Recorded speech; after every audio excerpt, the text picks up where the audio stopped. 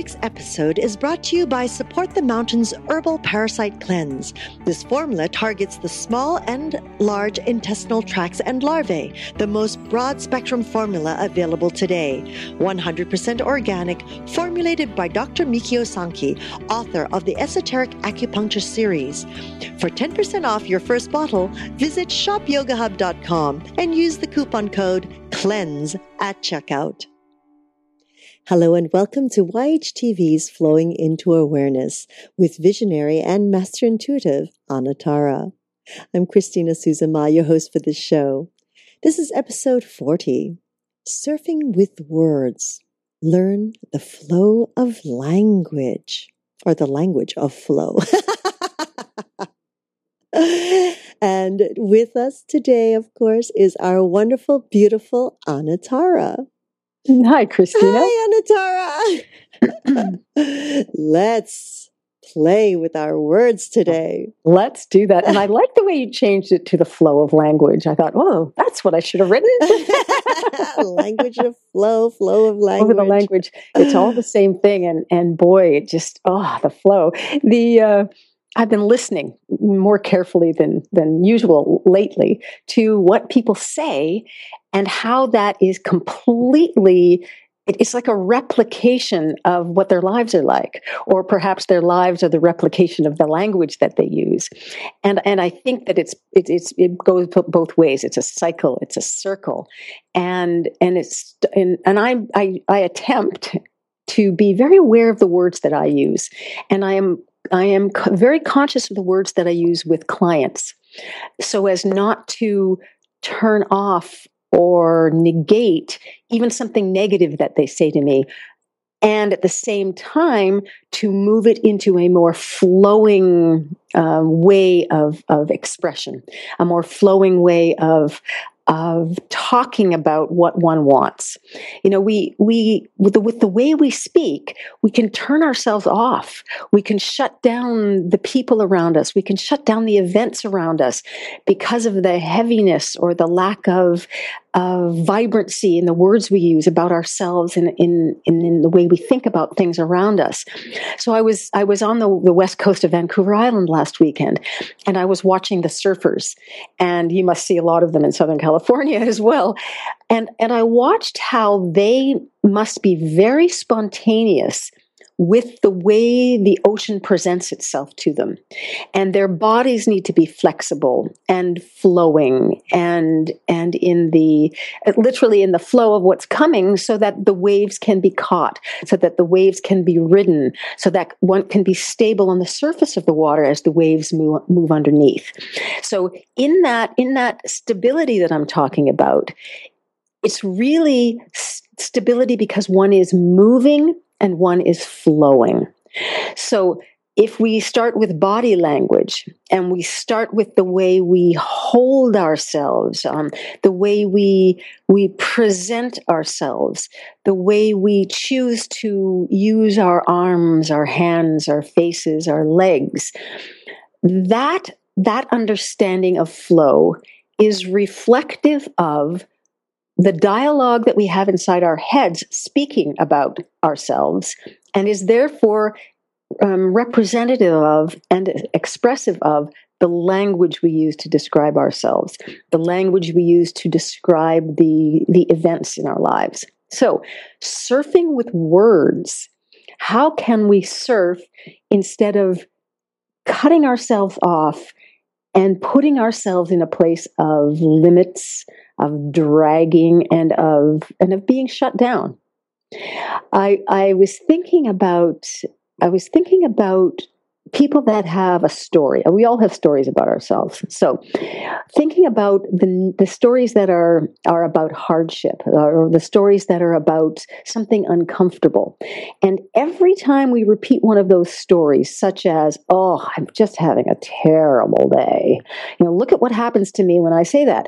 I become, I fall down. I become heavy. The part of me that could be up and vibrant and aware becomes heavy. It's dragged out. I'm not surfing with myself. I'm not surfing with my words, and I'm not surfing with my thoughts. The words are the final expression of what the body is doing and what the thoughts are doing. So, learning about the language of flow, learning to flow with language, even when we're feeling debilitated or heavy or angry or sad, we can choose words that might say, in this moment, there is a sadness here. Instead of saying, oh, I feel so sad. By noticing the sadness, noticing sadness with our words, it becomes an observation rather than an absolute. So if we're not going to be absolute with our words, we don't have to be absolute with how the body responds to it. We then are entering and maintaining a flow with what's going on, with sadness, let's say, without it having to become us, without our having to take it on. So I've suggested to a couple clients in the past week or so that they observe what they're saying to me and that they observe the story that they're telling me about what's just happened to them or what someone said to them, and see how they could rather flow with that. They could surf with that idea. I said to one of them, so you're feeling that someone has done something wrong to you.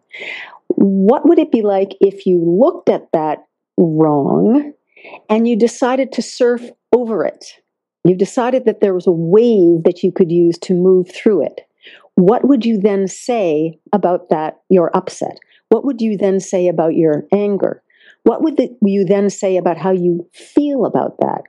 And they said, well, if I can surf over something, or if I can surf around something, or even if I can dive under a big wave with my surfboard, then I am free of some of the penetration of the heaviness of what that might be. I said, aha, that's it. You got it. So I've been encouraging, not just my clients, but everyone I know to watch what they're saying, watch what language they're using to describe what's going on for them, and to see if there's a way to surf that wave differently.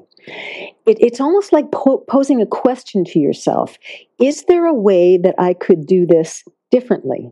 Is there a way that I could look at this wave, which could be an obstacle, instead as something that I can flow with? I can flow over it. I could even flow through it if I want to. And by understanding that you have the choice to surf it in some way, you're not dragging yourself and your body and your thoughts and your intentions into the heaviness of being knocked flat or held down by that wave. How does that feel to you? Ooh, I love it. I love it, Anatara, because and funny that you use the metaphor of a wave, because many, many years ago when I was studying with a lot of the Hawaiian elders, they've always said, be conscious of your words, be aware of your words. We have as a society this way of stating, I am sick. I am tired. I am happy. I am. And the minute you use those words, I am, so it shall be. Well, you're locked into it then. You're locked into it, right? So your analogy of surfing it or diving under it and coming back up without it completely flattening you. Is wonderful. It's wonderful and is very beautifully articulated the way you've done it. And our words are powerful. It's like, when we get angry or when we get upset or not only towards ourselves, but anyone else. And I've had children say, well, that person's not here right now. And I said, but energetically, you are putting that energy on another person. Oh, and so is true. that the energy you would like upon yourself?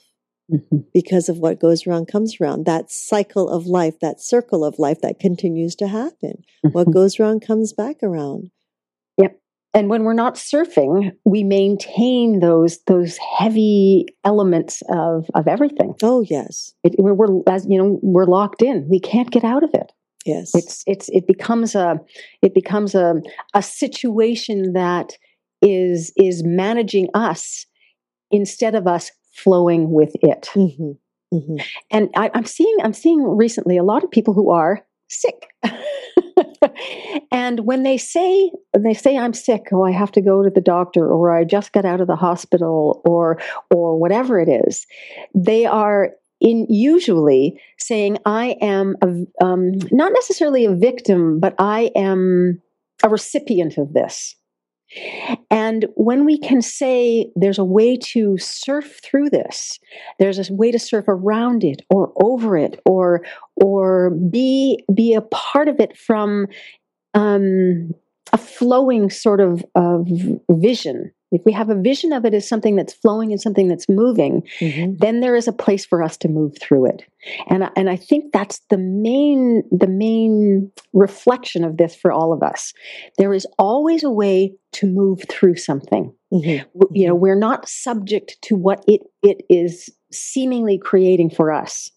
And when we can transpose ourselves from being fixed and stuck within whatever it is to being on a surfboard that can float above or float under it, then we have elements of freedom within whatever is presented to us. It's a new way to look at freedom and not control, but the freedom of an ease mm-hmm. of working with almost anything that happens. Wonderful. Beautiful. Mm-hmm. I'm right with you on that. I think this is, you know, and it is something that is, it's a lifetime. It's a lifetime commitment of being aware. And it's not something that you can do and it happens overnight. Incrementally, it begins to unfold, and incrementally. Exactly. And I will say the power this time, the power of it is that you can control how the situations in your life affect you. Absolutely. Just ask yourself, did I surf that wave well? Mm-hmm. How would I surf it another time? What would I do the next time that's a bit different? Wonderful. Empowering yourself. That's it. Empowering yourself. That's it. Yay. Ooh, what a wonderful segment, Anatara. Really lovely. And I think it's, in this case, it truly is. It's just to do. It's not even to think about it. It's just to do it. And one word at a time. That's it. Start with the words. Notice what your dialogue is about things. Notice what you're literally saying about things. Yes. Yes. Lovely. Thank you so much, Anatara. Wonderful. It's a pleasure. And of course, we'd like to thank each and every one of you for joining us in this new platform of education and information. We're grateful for your continuous support, and we look forward to hearing your feedback on how we can serve you better. You can connect with Anatara by following her on Twitter @Anatara, and of course through her own site, anatara.ca. We would love to hear from you. Your questions, your comments, please write them on the screen and click submit, or you can give us a call at 818-LETS-TALK, 818-LETS-TALK. Be sure to leave your contact information so that we can respond. And again, we really invite your comments and questions. So until next time, we wish you all the best. Namaste.